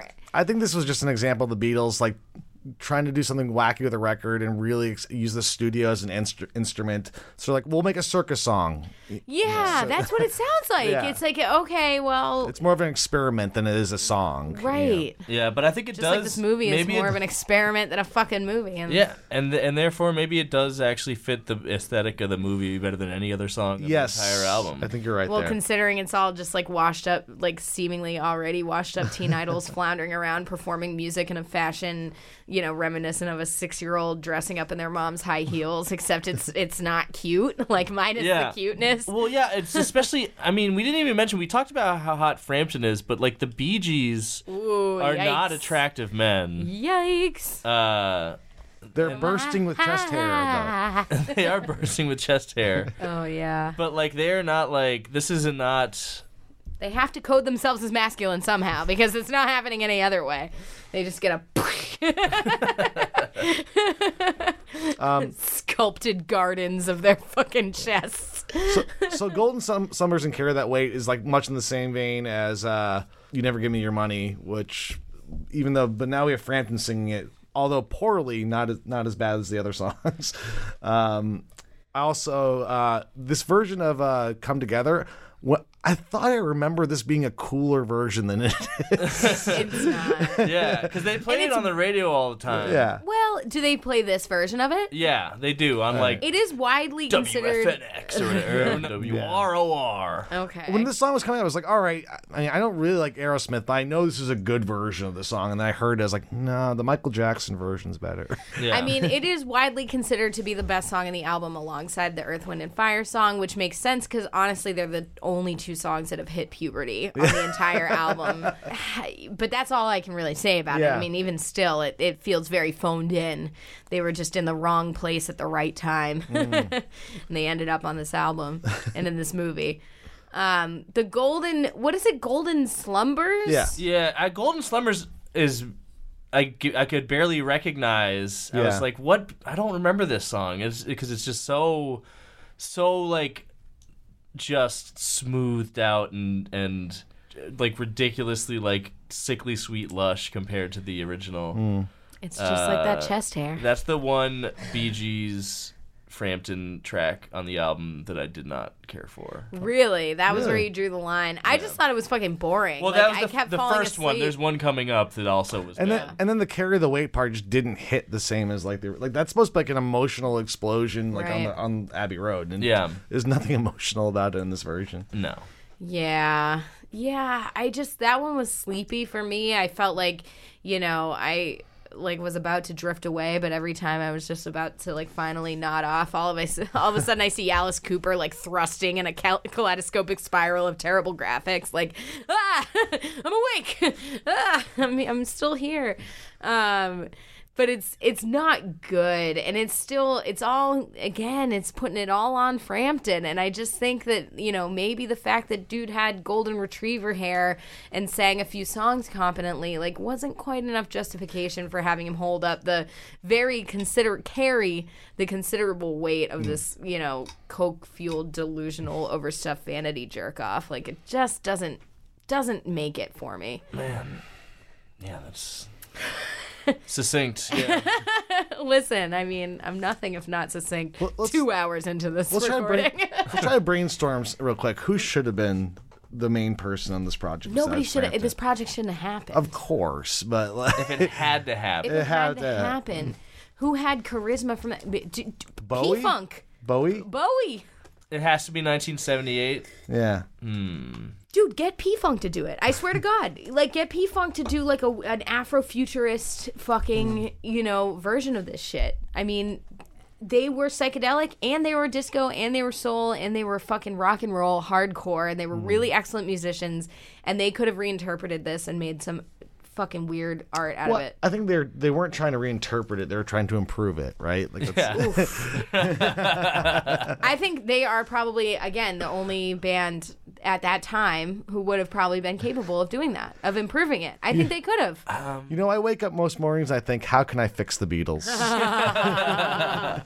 That's probably what Rivers Cuomo wakes up and says. Oh, no. It's true. Yeah, I don't know. I mean, what do you think? what's your answer to that question? Who should it have been? Probably. I mean, Bowie's just the first person that comes to mind.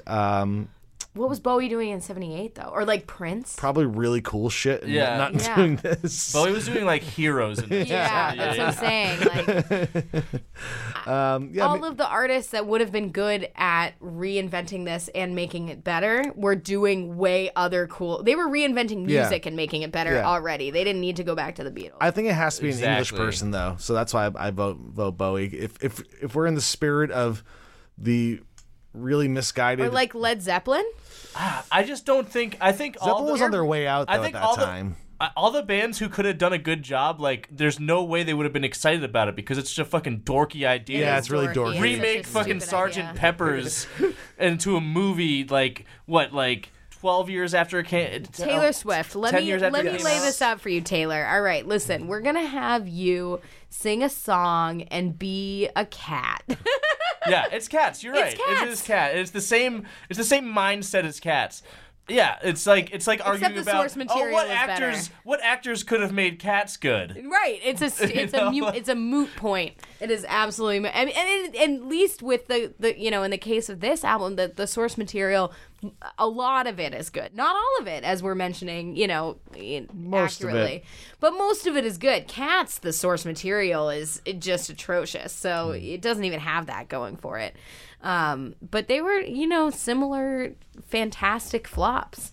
And that's what, if nothing else, that's what the show is all about. It is how do you pronounce it? The Schadenfreude? Schadenfreude? I don't know how to pronounce it. Schadenfreude. But whatever it is, Schadenfreude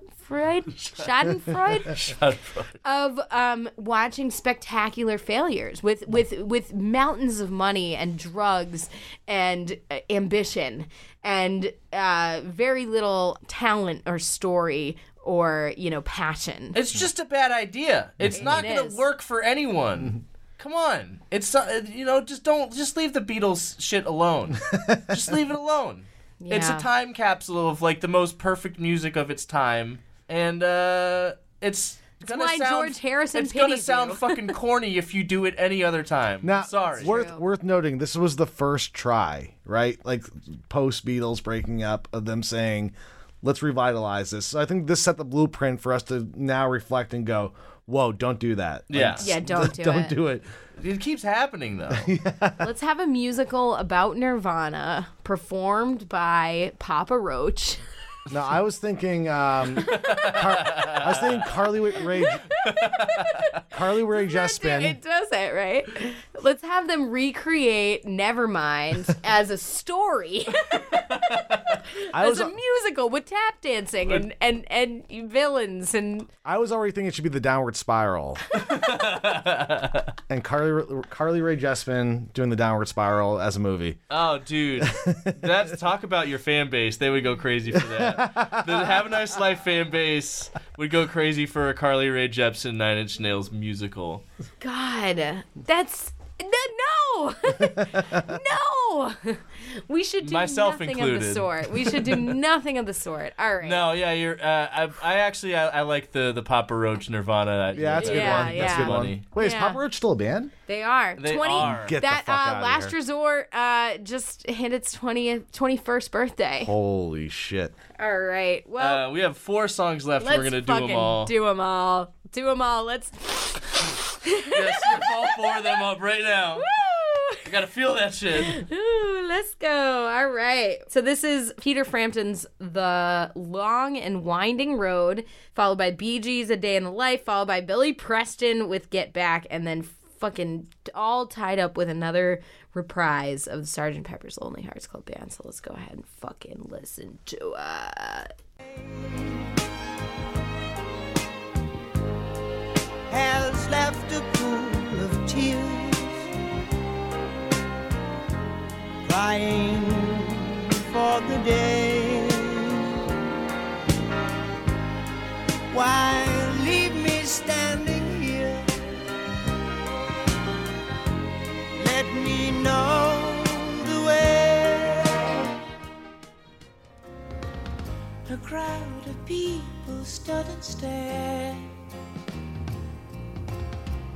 they'd seen his face before. Nobody was really sure if he was from the House of Lords. I saw a film today, oh boy. The English army had just won the war. Get back to where you once belonged. Get back, yeah. Get back to where you once belonged. Sweet Loretta Martin thought she was a woman, but she was another man. All the girls around said she's got it coming, but she gets it while she can. Get back, yeah.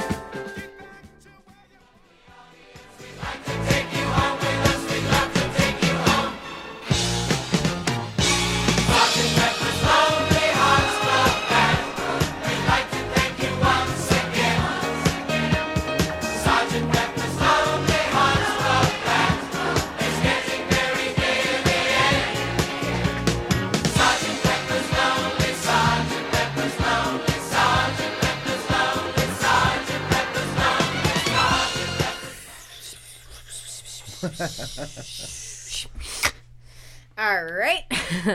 We have not enjoyed the show. We are indeed grateful that it's time to go.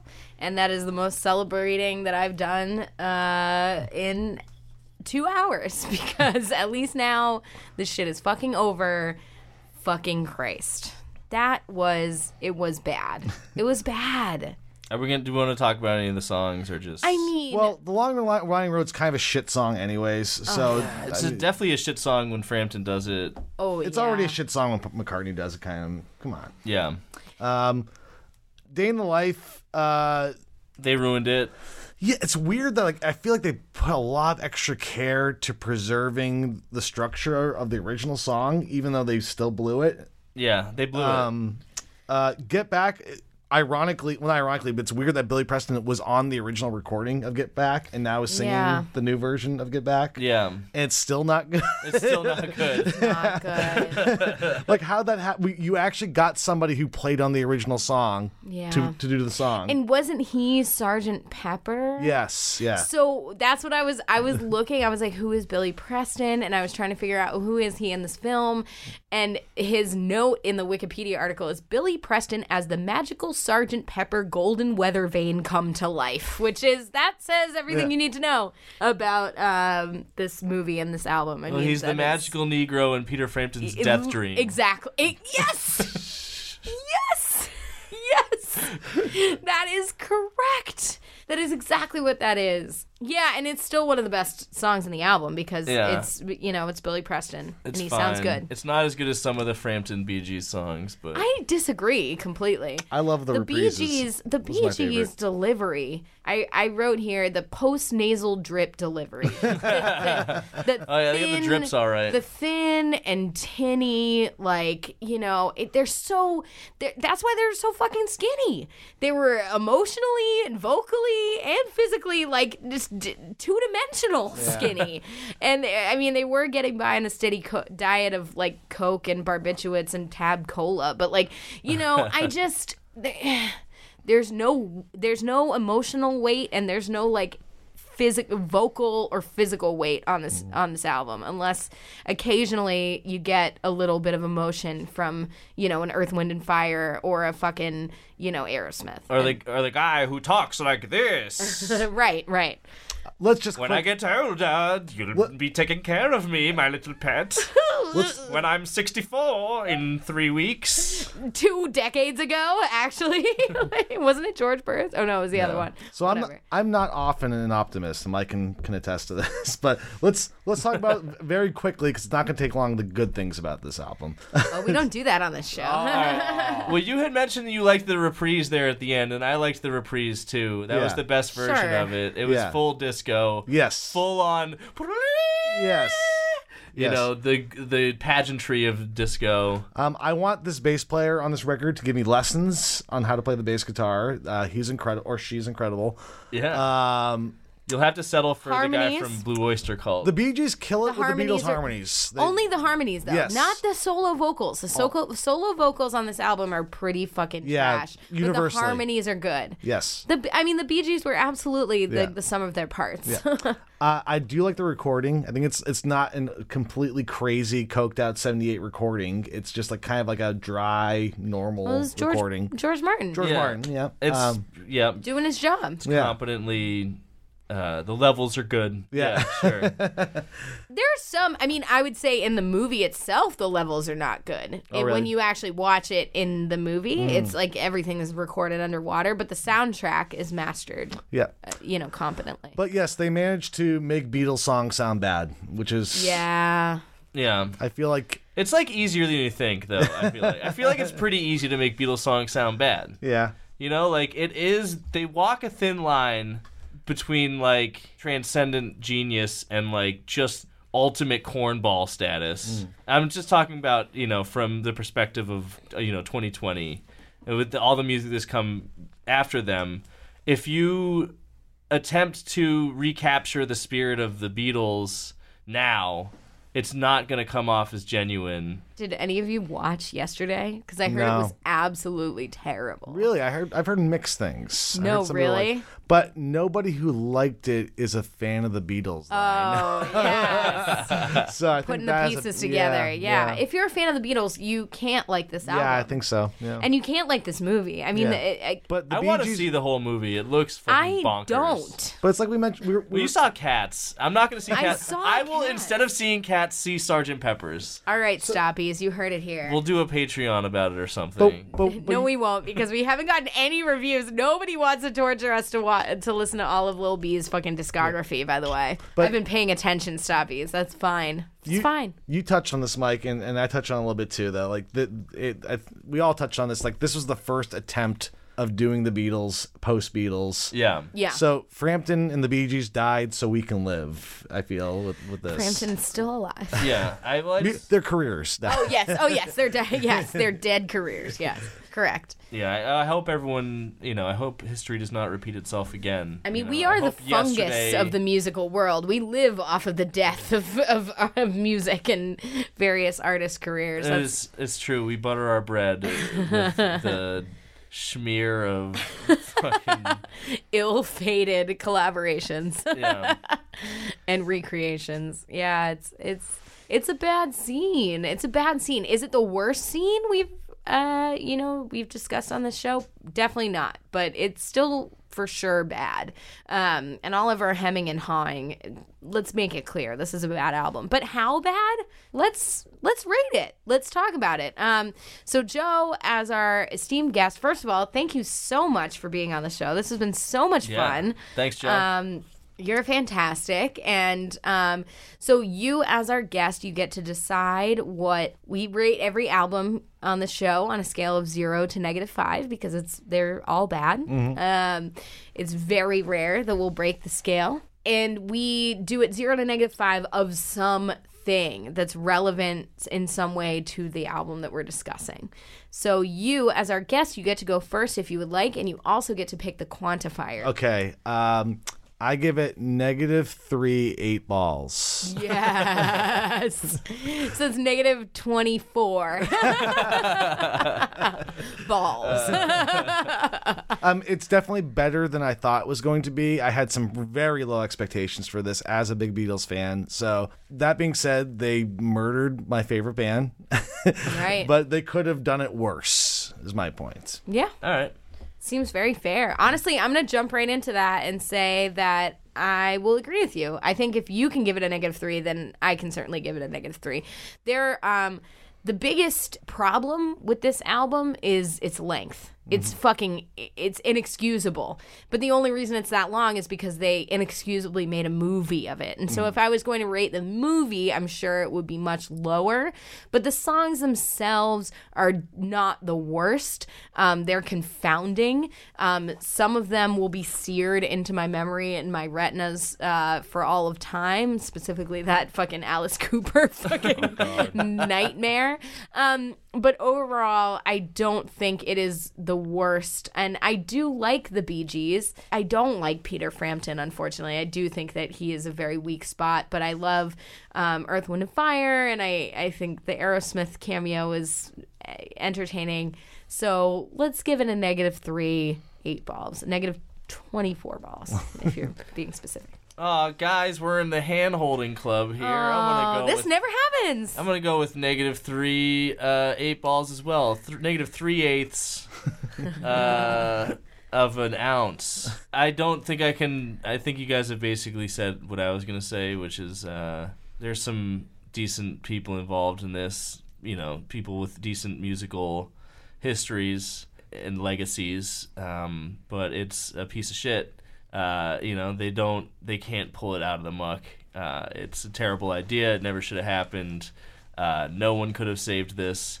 Don't cover the Beatles. Don't do musicals with the Beatles music. It's a bad idea. Yep. This just goes to show. -3. All right. Great. Well, that was amazing. I don't think that's ever happened on this show before. Nice. I don't think we've ever all agreed. But I'm glad we went through this experience and this ordeal together. And again, Joe, thank you so much for being on the show. We'd love to give you an opportunity to plug anything that Have a Nice Life has coming up or your many other projects. Anything that you want to plug. Well, thank you so much for having me. It was a lot of fun being here today. I love talking about music, even bad music. You're really good at it, actually. Yeah. You're like really good at it. We'll have you back. I'm very nerdy about music. I'm very nerdy about the Beatles, so this was a no-brainer for me. Sorry to make everybody listen to a 2-hour record. That's horrible. Yeah, I know. Yeah, you're right, actually. Joe, I don't like you anymore. The podcast was longer than the album at this point. In terms of plugs, I will be performing with Dan Barrett of Giles Corey in Tilburg at Roadburn Festival in the Netherlands.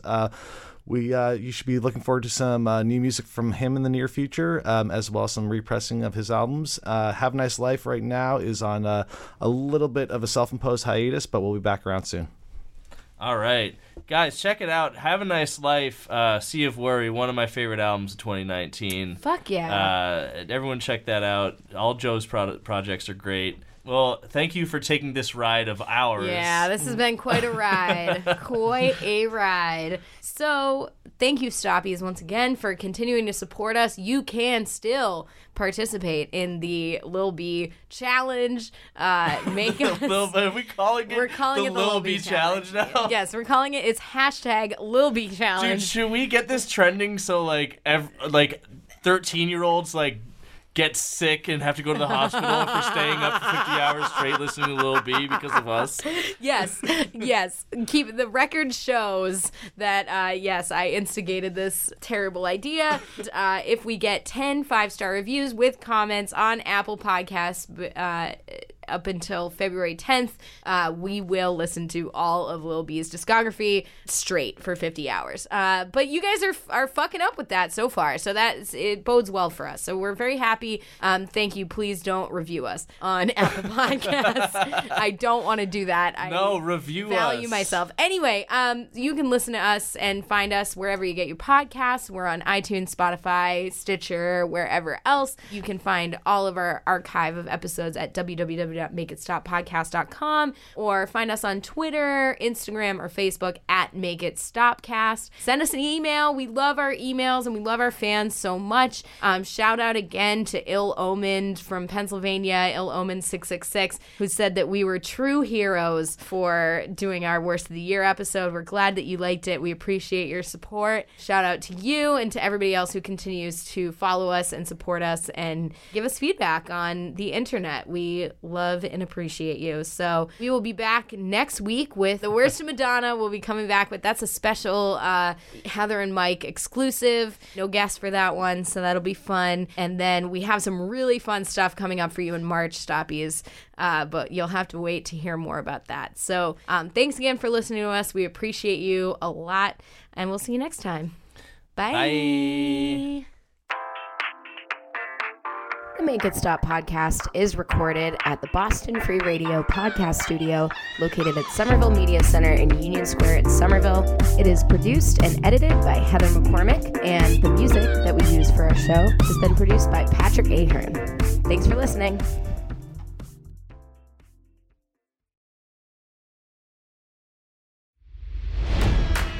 It's NFL draft season, and that means it's time to start thinking about fantasy football. FantasyPoints.com features industry-leading experts and prognosticators using proprietary hand-charted data to help you score more fantasy points. FantasyPoints.com is the place to go for whatever kind of fantasy football you play. Whether you play fantasy football, daily fantasy sports, or do a little bit of everything, Fantasy Points has the meticulously researched content to guide you to victory. And why wait for the fall? Fantasy Points also covers the new spring football league, the UFL. Join the guru, John Hansen, Scott Barrett, Joe Dolan, and other massive names in the fantasy football universe with an exclusive offer. Use code Pantheon for 15% off any Fantasy Points package, including the all-in package, with access to every article, tool, and data nugget that Fantasy Points has to offer. That's FantasyPoints.com and code Pantheon for 15% off at Fantasy Points. FantasyPoints.com, code Pantheon. Score more fantasy points.